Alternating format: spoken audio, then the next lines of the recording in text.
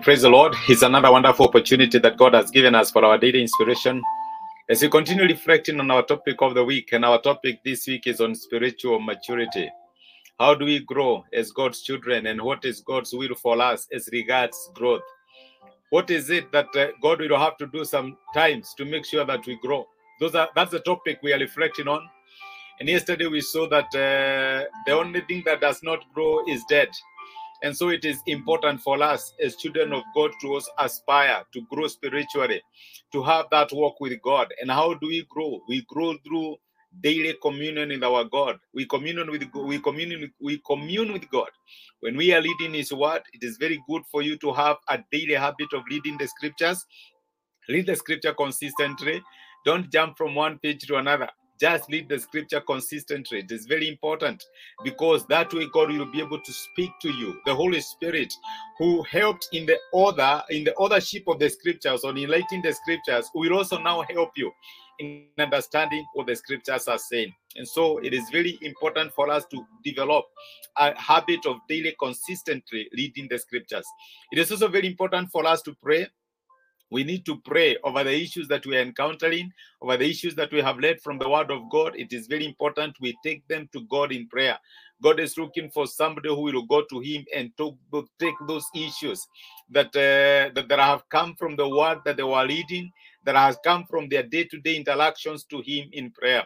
Again, remember, in terms of prayer, we speak about prayers of petitions. Those are your own needs. There is the prayer of thanksgiving. There is the confession. Actually, we use the acronym ASK. ASK means you need to go before there and adore God. Thank God because of whom He is. Then have a moment to do what? Have a moment of confession. That is where you confess your sins and you go to God and you tell God about the things that are not going well in your life and why it is important for you to make it right with God. Then acts also remain. That is where you go and you give thanks. There is an element of thanksgiving and there is an element of supplication. And of course, we also saw that the other way that we can also grow in our faith and in our walk with God is through fellowship. You need to fellowship with like-minded brothers and sisters, people that will be there to encourage you, to challenge you, people that will be there to support you, even in your endeavor to grow and to know God more. God's desire is for His children to grow, and He has provided those three avenues: reading the Word of God, prayer, and fellowship as areas where we can be able to grow. And today I want us to see how it is possible. I don't know whether you have ever had this challenge as a parent. And I am so sure that for us who are parents, it's not everything that your child will ask you that you will say yes to. Sometimes children can even ask for dangerous things without knowing that they can harm them. But let me tell you that you will say no. It is not everything that you ask your parent that they will provide to you, because they know you require this one can hurt you. This one can be dangerous for you. This one cannot help you. The most important thing for us to realize is that in a similar way, God deals with us. Unfortunately, the mentality we have when we come into the faith, or when we get to know Jesus Christ as our Lord and Savior, it is like a mentality where everything we ask is provided for us. But I am here to tell you, my brother and my sister, that in an endeavor for God to help us grow, there are some requests that we shall make that He will say no. As a father and as a loving father, there are instances where you will pray and God will say no, because you are still thinking like a child. God will not give you something that He knows is going to hurt you, is going to harm you. God will not give you something that will cause you pain. God is there to give you something that He surely knows that you need. God is not obligated to meet our wants or even our greeds. He is obligated to meet our daily needs. Give us this day our daily bread. If we are taken over by things that unfortunately do not meet in His overall purpose for us, God will say no. God does not say no to our prayers because He hates us. He does not say no to our prayers because He just wants us to suffer. No. God will not give you something that He can see the end of it, or will end up hurting you, or we will work against you. God, as a loving Father, will say no until such moment when you are able to grow. If you give your teenage child maybe 1 million shillings, do you know what happens? They will waste it because they don't have principles of investment. If you give them a car to drive, most likely they are going to cause an accident. You have to wait until that time they have matured and they are able to make decisions that can be able to help them.